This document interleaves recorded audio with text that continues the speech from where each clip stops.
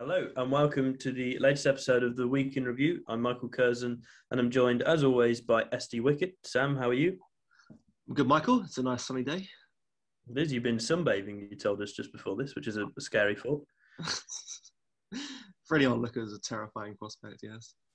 Absolutely. And by Luke Perry. Luke, how are you? I am very well. The sun is here, shining above a grim Birmingham skyline. Play darts after this podcast, I think. The nice spring weather. Fair enough. Anyway, we'll get into the topics. And of course, the largest story in the news this week has been the controversy over the police crime sentencing and courts bill and its prospects relating to protesting. Sam, that's the story that you wanted to cover this week. So what is it about this bill you think that's been particularly contentious? Well, just to give a brief overline, the Westminster class have voted it through its second reading. It's an absolutely mammoth bill. It's got 176 clauses of it. And it's quite interesting because the bill, most of it is quite reasonable. You know, there's stuff there about vandalising national monuments, etc., and it sets stronger guidelines for, say, relations between coaches and their the people under their control. But 10 of the clauses give police unprecedented power to break up non-violent protests. They can basically dictate the terms of the protest. They can impose start and finish time, noise limits, and also they now apply it to just one person. If you guys will recall the I can't remember his name, but the Stop Brexit guy, you know, that guy who just, as a parliament. Yeah, well, if he was still doing that, he'd be in the slammer. Is the long and short of it. So it's a bizarre bill because for the most part it's somewhat rational, but there's a lot of weird adage in there. I imagine a lot of newsreaders would be grateful for the Stop Brexit man being taken away from Westminster. But you're right. I think one of the important elements of this, as with most changes in law and order and policing over the last half century, is that a lot of the bill is quite reasonable, but that a small element of it, and as you say, I think there's 301 pages, something like this. That's something which is fairly, it isn't going to be looked at by many members of the public, if any. And that there's a small element which is negative, essentially being pushed through the back door. Luke, what do you make of the changes this proposes to make to protesting rights? Well, it's strange because it's laws against protesting that aren't introduced under the veil of fighting COVID. It's for it applies to all protests, just whether they're generally disruptive or not. And I think this is very clever from the government with their foot in the door tactic, and we've probably all been sick to death of the protests we've seen. We saw all the vandalism last summer, and we've seen the Capitol Hill riot in January. I think this will sort of glossed over a little bit by the public, but I think it will be forced through in the end. I mean, again, it's something like you were saying to me, Michael, a while back on the phone, which is that we were talking about the Shamana Begum case, about how, you know, when you set a precedent over someone you don't like, eventually it will come back to you. And, you know, I've had, you know, journeys disrupted by, you know, climate protesters sitting on the train while I'm trying to get the tube across London. You know, I've internally loathed them, but there's a risk that conservatives make here where they go, yeah, that'll show them the statue topplers and the climate loons, but you know, this will now come back to everyone now. I mean, we've and it betrays something weird in the people protesting this, in that they were more than happy to see cops manhandling people at the anti-lockdown protests. They sort of watched upon with glee, but now it's come back to them. So it's a cruel thing of politics. When you force something into law that you want to weaponize, it'll come back and get you. I mean, this is an interesting point that Toby Young made recently after the I would say shocking, but we're quite used to them now, the events of the Sarah Everard vigil, in which women and men as well, actually, who'd gone there to show their respect to this woman, were forced to the ground by police officers. Now, a lot of people were angry about the events which unfolded here, but as you say, were silent last year and earlier this year about the mishandling of lockdown protests, or anti-lockdown protests rather. And I think it's the interesting point that some people just do not want to defend people who aren't completely aligned with them, even if the principle of the act which they're committing, or the means by which they're communicating their ideas, is agreeable and something you might like to use yourself, which is a problem I think we're going to find with this bill, where many people just won't raise any interest because at the moment they can't see that their own lives, their own views are threatened. But give it another 10 years, maybe not even that, and I'm sure they will be.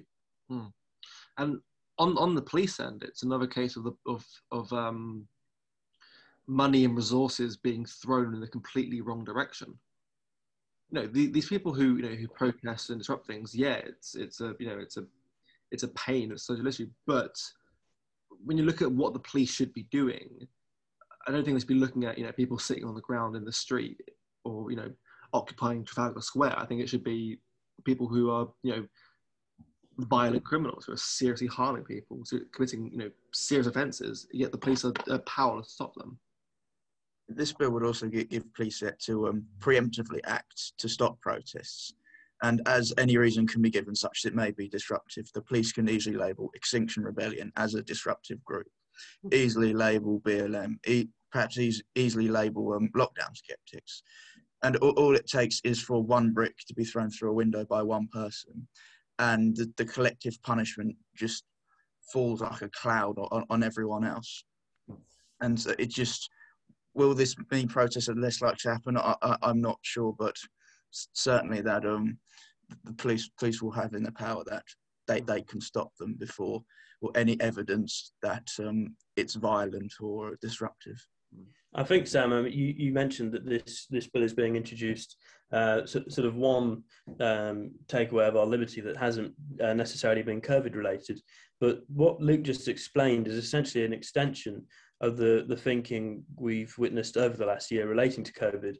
The sort of classroom tactics in which the action of one person is branded across onto everybody else, such as when we were told that the great unlock from lockdown would be extended if enough people don't vaccinate, if too many people are partying or breaking the rules or bending the rules, whatever, or are daring to see their families, then the whole country will suffer as a result.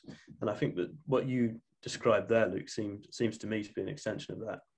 And to add on to Luke's point, it's not about COVID laws. It's just a tough law for a tough law's sake, really.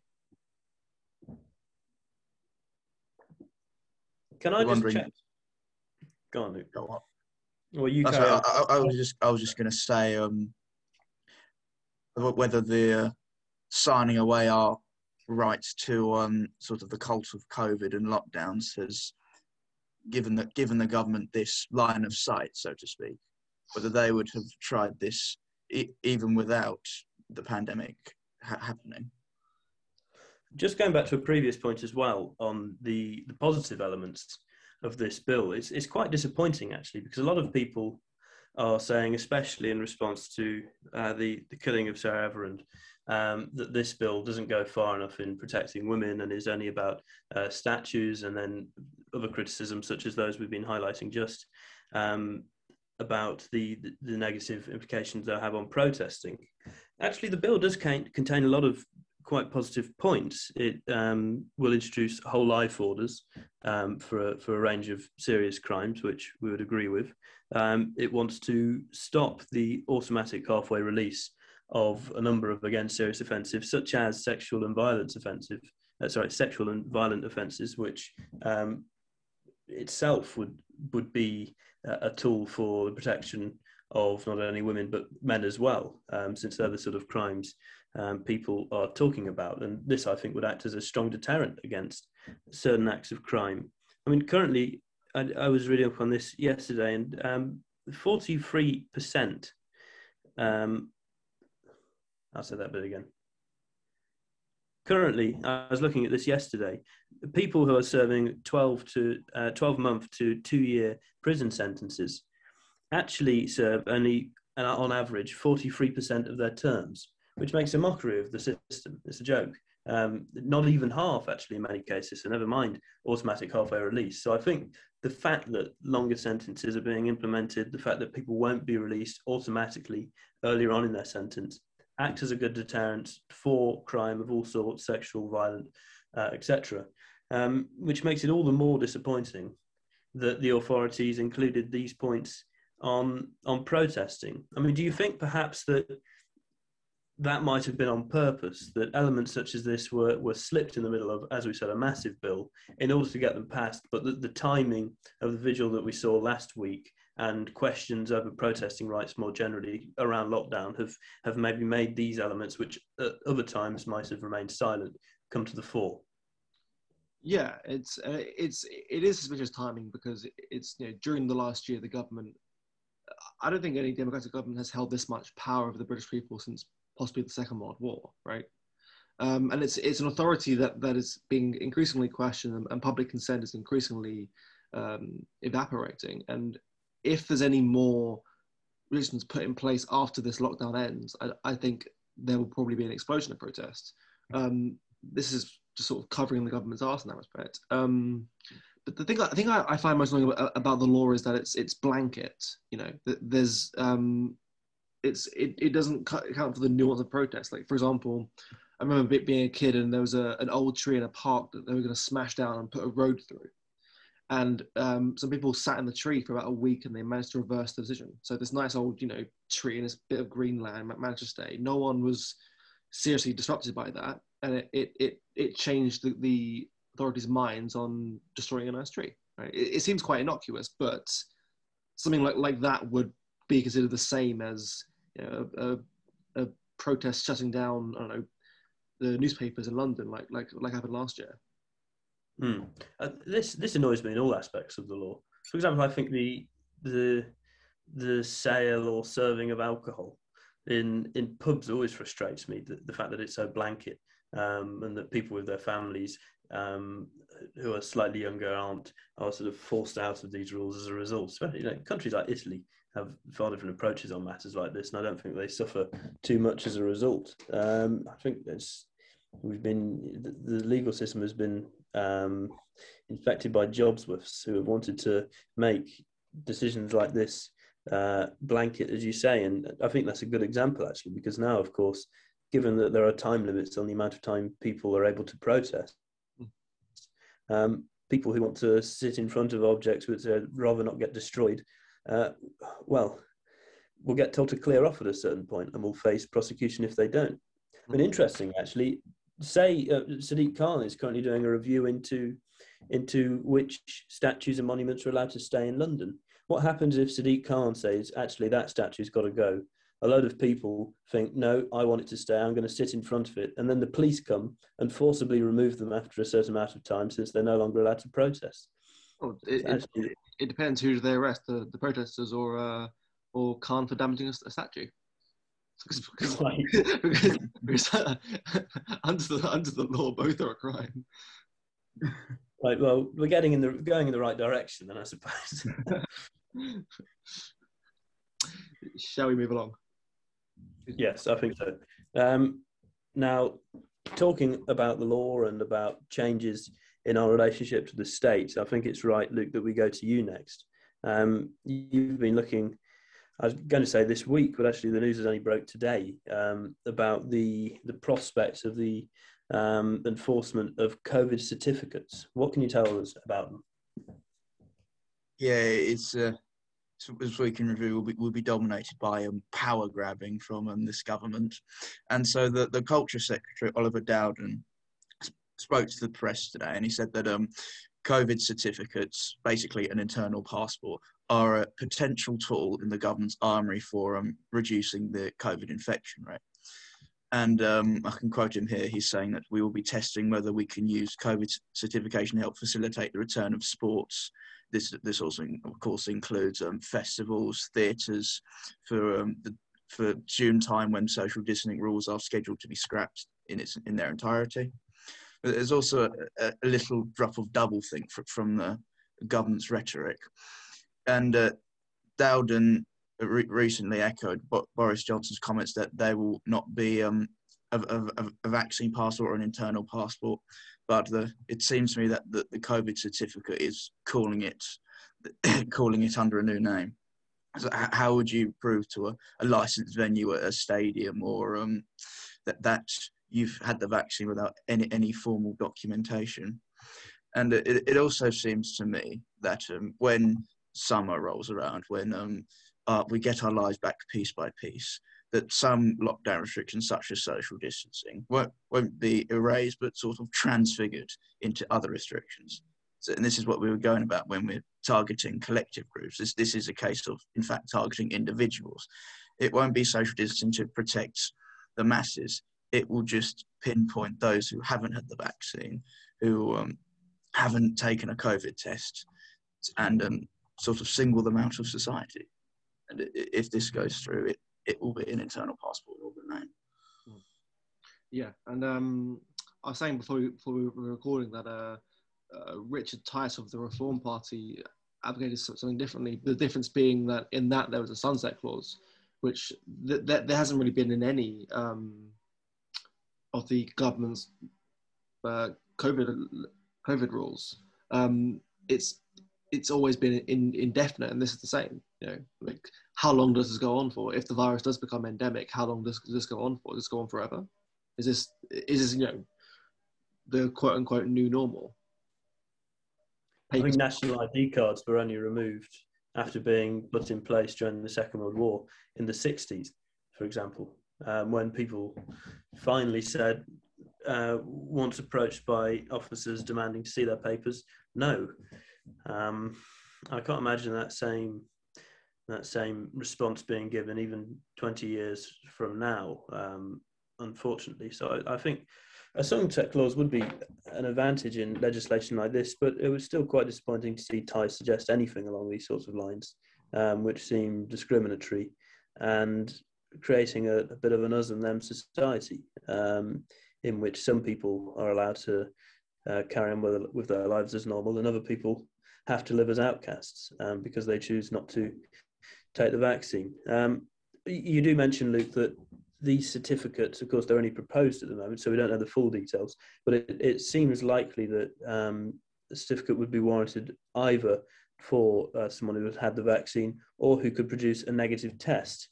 It'd be interesting to know whether, I've not seen the reports on this yet since it's quite early days, but it'd be interesting to see whether that negative test would have to be for a private supplier, as is the case with some vaccine passports for international travel, whereby if you refuse to take the vaccine, then you have to pay quite a lot of money every time you go somewhere in order to prove a negative test, which seems to me trying to push people who would rather not take the vaccine to take it to save a bit more money. I don't know if you've seen whether the testing people would have to undergo for this would be free, or whether that would have to be something they'd have to fork out for. Well, people, as we've seen from this pandemic now, are just after convenience. That's why the lockdowns have proven popular with far too many people.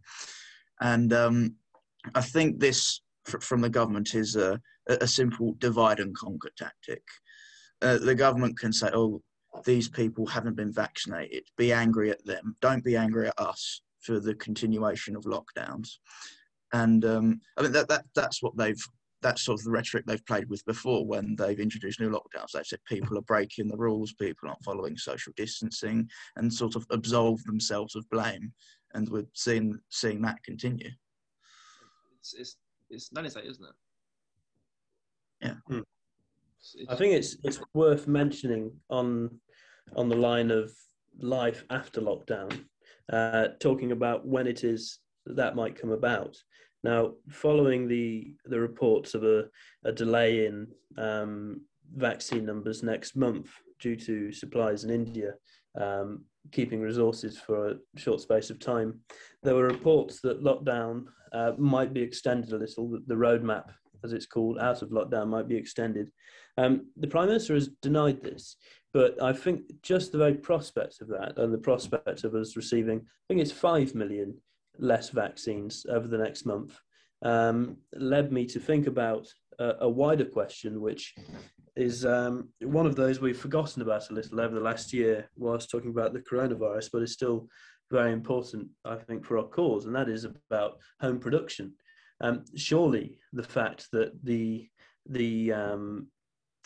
delivery of vaccines is going to be delayed by a whole month of 5 million vaccines is a good enough sign that we should be making these things ourselves. Why can't we? It's a vaccine. It's not something which relies on certain climates or on any other geographical feature. It's something which we could quite easily produce.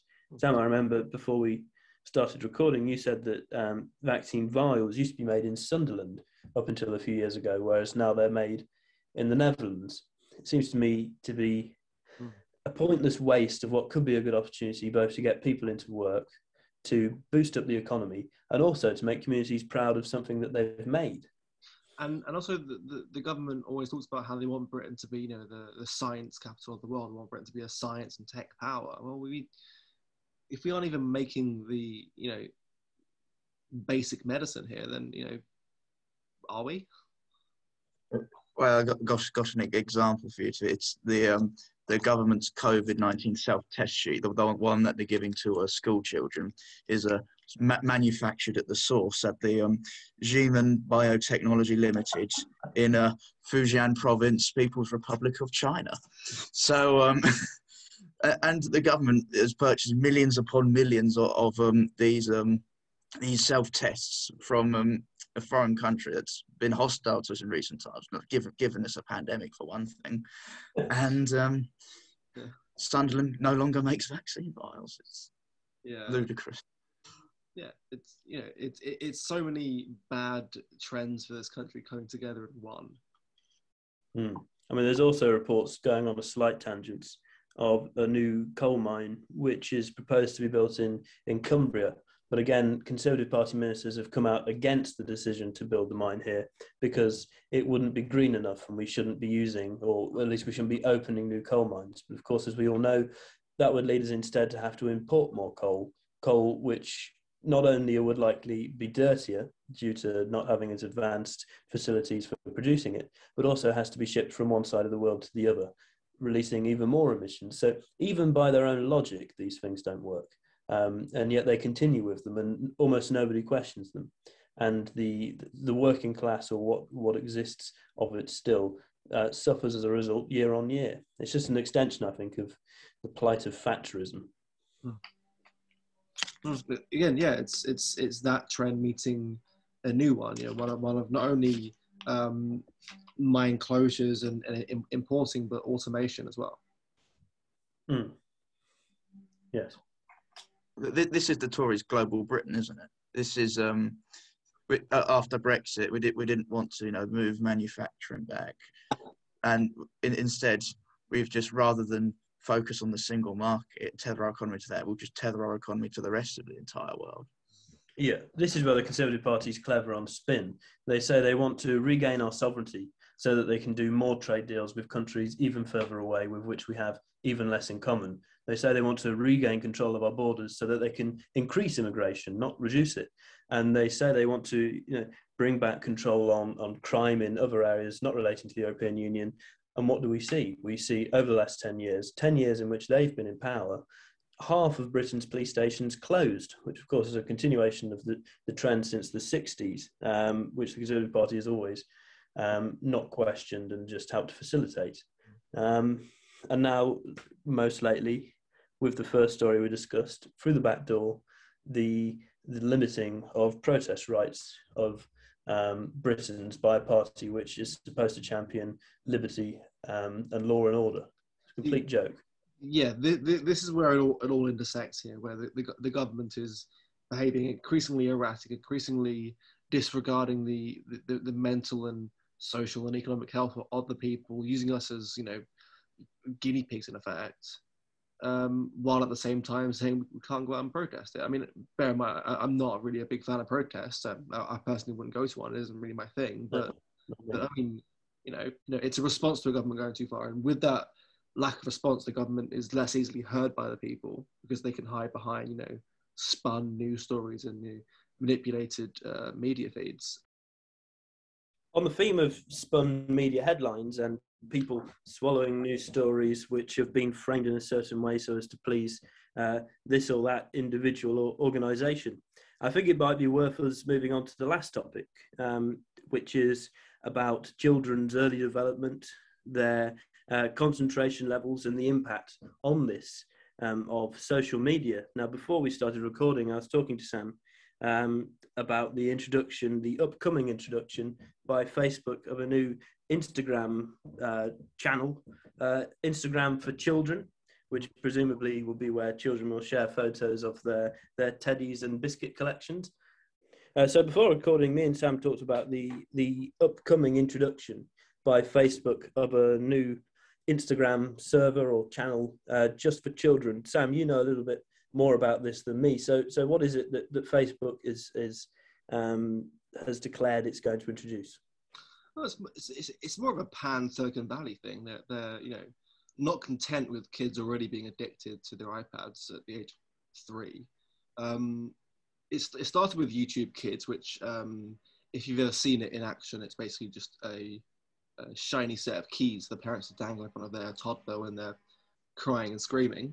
So yeah, they're looking at launching Instagram for Kids. It's proof that not even kids are safe from the relentless march of modernity. There's not really much to say about the app as a whole, as it's only in early development. It's not hasn't been formally announced or anything, but it's based on remarks that I think a senior figure of Facebook made on Twitter, essentially saying this is what the company are looking at doing. There should be, before this, I think there should be serious investigations into the effects of relentless social media feeds on the mind of a child. This is, anyone who's been on Twitter and Instagram will know that at times it's not at all appropriate for children. But it seems that the people who really had the power to, make or break this thing don't really care about that. I mean, this strikes as well the wider idea of children's time on electronic devices more generally. And I think the reason that this story might be found interesting this week in particular is that there's been the release of a new study. These studies come out all the time, and I think the relationship between screen time and poor development has been very well established, but it's always important to update this. And a new study, as I say, which has linked suggested that more than an hour per day spent on screen for young children between 18 months and up to 5 years can make children more hyperactive, weaken their concentration skills, shorten their attention span, and also, quite interestingly, I think, makes it more troubling for them to connect with other people and to make friends. So it's not just that these people yearn to spend time on social media, it's that they are incapable of bonding with people outside of the technological world. They simply haven't had the time and experience of communicating with people enough in the real world in order to be able to produce friends when they get to school and other things like this. I think it said that extended use up to 18 months, leads to about a 60% increase in the child developing poor relationship skills by 5, which is a pretty stark relationship there, or lack of indeed. So I think that is sort of the wider point, that a lot of people, when Facebook develops this new interface, will be able to get lots of friends and likes online. But when they get to the field, when lockdowns are over, will find it much more difficult to actually approach a human being and talk and make friends. What makes this malicious is that the social media oligopoly of Silicon Valley knows how damaging their product is. The children of Bill Gates and Zuckerberg have tight controls on when they're allowed to use social media, sometimes only for a few minutes a day. This is like you don't get half your own supply. It's a sort of a slogan that can apply here. And but social media, as Silicon Valley knows, it's very addicting, and you staring at your screen all day generates a lot of money for them through advertisements, and social media, like all addictions, needs you hooked to survive. And the way we're living now is absolutely unprecedented. It's becoming increasingly clear that we have virtually nothing in common with people who live even a couple of centuries ago, because our lives are lived, our social lives are lived primarily online. We don't even know the true effects of this on adults, let alone children. You know, there's never been a generation before in human history who have been raised like this. The three of us are a bit older, so we still remember, you know, dial-up and old big clumsy white computer screens. But for kids who are true natives of this, I mean, I've in the last 10 years that I've been using it, so I was about 14, I've noticed how it's affected me negatively. You know, and that's just in a 10-year period that started when I was in my mid-teens. These are children who, from, you know, the age of 3 or 4, are like completely enraptured in this. And if the effects are negative, which I think they are, raising a whole generation from this point upwards is going to be a disaster. Yes, well, as I think we've implicitly implied earlier, it's a self-reinforcing mechanism. So communication skills drop, attention spans drop, and that just keeps them coming back to social media, and this negative cycle perpetuates for eternity. And as I say, social media is incredibly addicting, but it's not classed as an addiction with any notable health authority. It's, I think, comedian Bill Maher called it the new smoking, because everyone's just constantly hooked to their phones, and all the likes are just the new nicotine of the modern age. The frustrating thing about this, as with so many other aspects of our sort of societal decline, is that people knew this was going to happen, that children would get hooked and that it would damage their development and change them into rather different beings. There's a letter from as early as 1950, when television was available in Britain but not widely accessed. It's the sort of period we always hear about where families would gather in one house in the street to watch large events on the television, because only one family had a TV. Of course, the generation before that, only one family on the street would have a radio, so they'd all gather around that. But in 1950, television was more widely available in America, which, as with many negative societal trends, just kicked the can down the road first. And T.S. Eliot wrote a letter in the Times, which should have been taken so much more seriously, which is republished in Peter Hitchens's Abolition of Britain, in which he notes, I've just returned from a visit to the United States, where television, though not, I believe, more developed technically, has become a habitual form of entertainment in many more households than here. I find only anxiety and apprehension about the social effects of this pastime, and especially about its effects mentally, morally, and physically upon small children. He goes on and asks that we should inquire more seriously into the impacts of television on the children's development before we introduce it wide scale across Britain.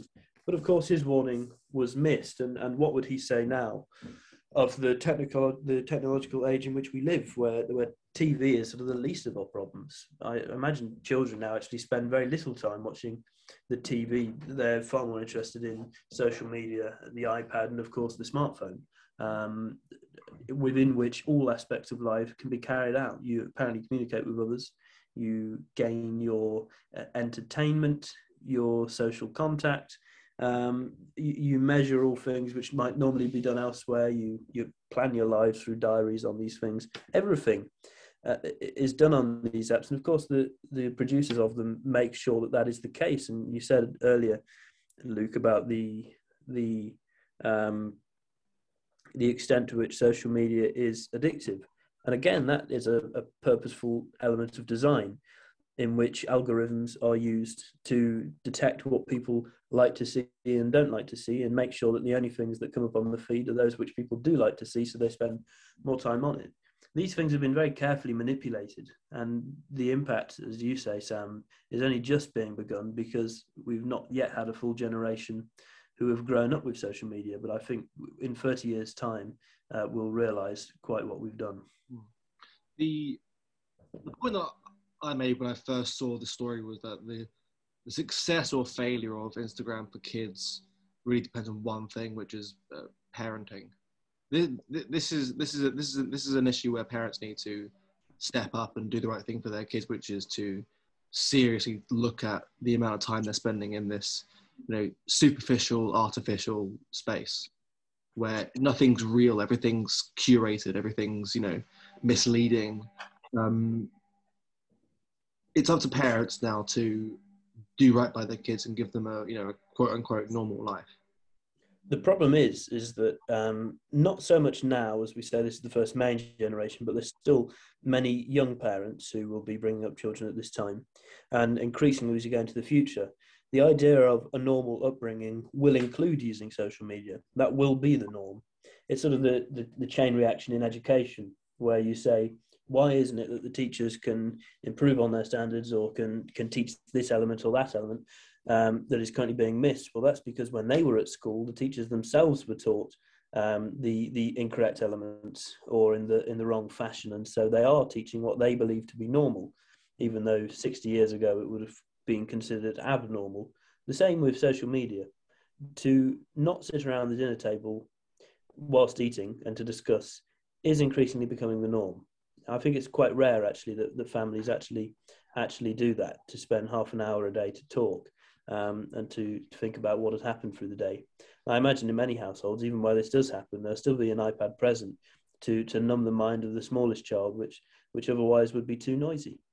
When I worked at retail in various areas in Birmingham, and Luke, you've probably seen this where you work as well, all the time, if a petulant kid comes in, we see that what pacifies them isn't either a small toy or even a reproachful look from a parent or a firm telling off, but the iPad. I remember sitting in Waterstones once, and I was sat down, and all of a sudden trying to read whilst having a drink, heard the noise behind me. Old MacDonald had a farm, kept on going on. I thought, what the hell is this going on? Turn around, lo and behold, it was a small child who was playing up a little bit.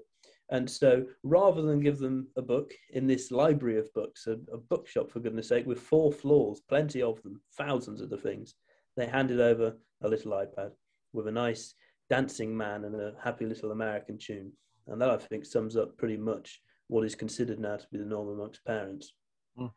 Speaking of McDonald's, where I work, we have sort of little touch pads on some of the tables, which it is for families. I think that's just because it pacifies children and it makes going out to the restaurant just that little bit more convenient for parents rather than have to corral screaming children around. Very bizarre thing. I remember when I first saw it when I was younger, I thought it was very bizarre.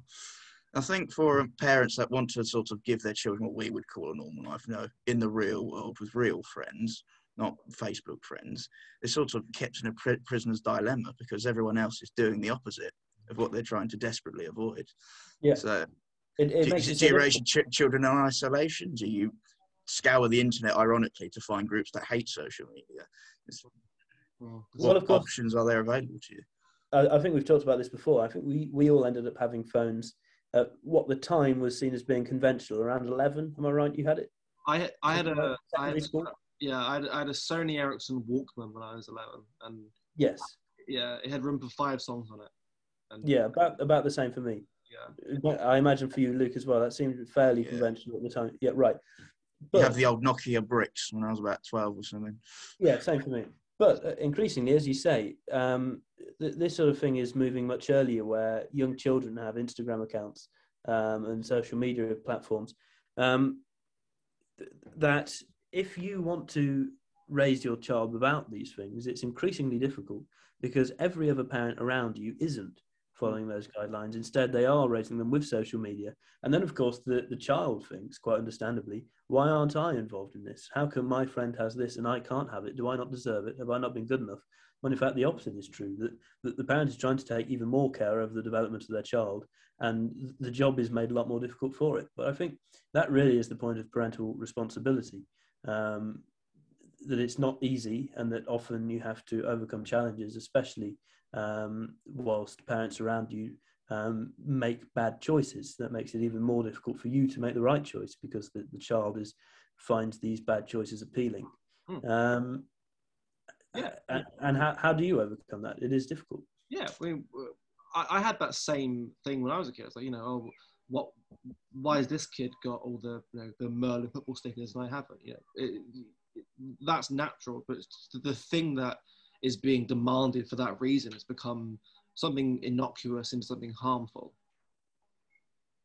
Like the internet it's fine for people like us who have the equivalent of street smarts on the internet. We know what's dodgy and what's not. We know when someone's being genuine and when someone isn't. You can tell that when you're this age and older, but when you're a kid, you have no idea. Right, I think that's a good point then to go on to the MISC stories. Anything else that has been going on through the week which we found interesting? I think the key one being the Nicola Sturgeon debacle. She's now been found by a vote to have misled Parliament. She's still hanging on to her job for dear life, which is something that we'll see developing over the next couple of days. Although, to be fair, knowing our record, she'll resign an hour after we do this recording, and by the time it goes out, it'll be obsolete. True. That is true. Well, of course, David Davis released some information in the Commons this week, which previously hadn't been allowed, which of course has added on to the allegations against her. Who, if she were to go, do you think might be likely to take over from her position? Anyone that people on this side of the border would know, or is it going to be a bit of a nobody as far as we're concerned? The biggest name in the party, bar her at the moment, is Humza Yousaf. The architect of our nightmare. Is it when he's one of the co-authors of the hate crime bill? Mm-hmm. All right. Oh, he'll be a perfect fit for the SNP.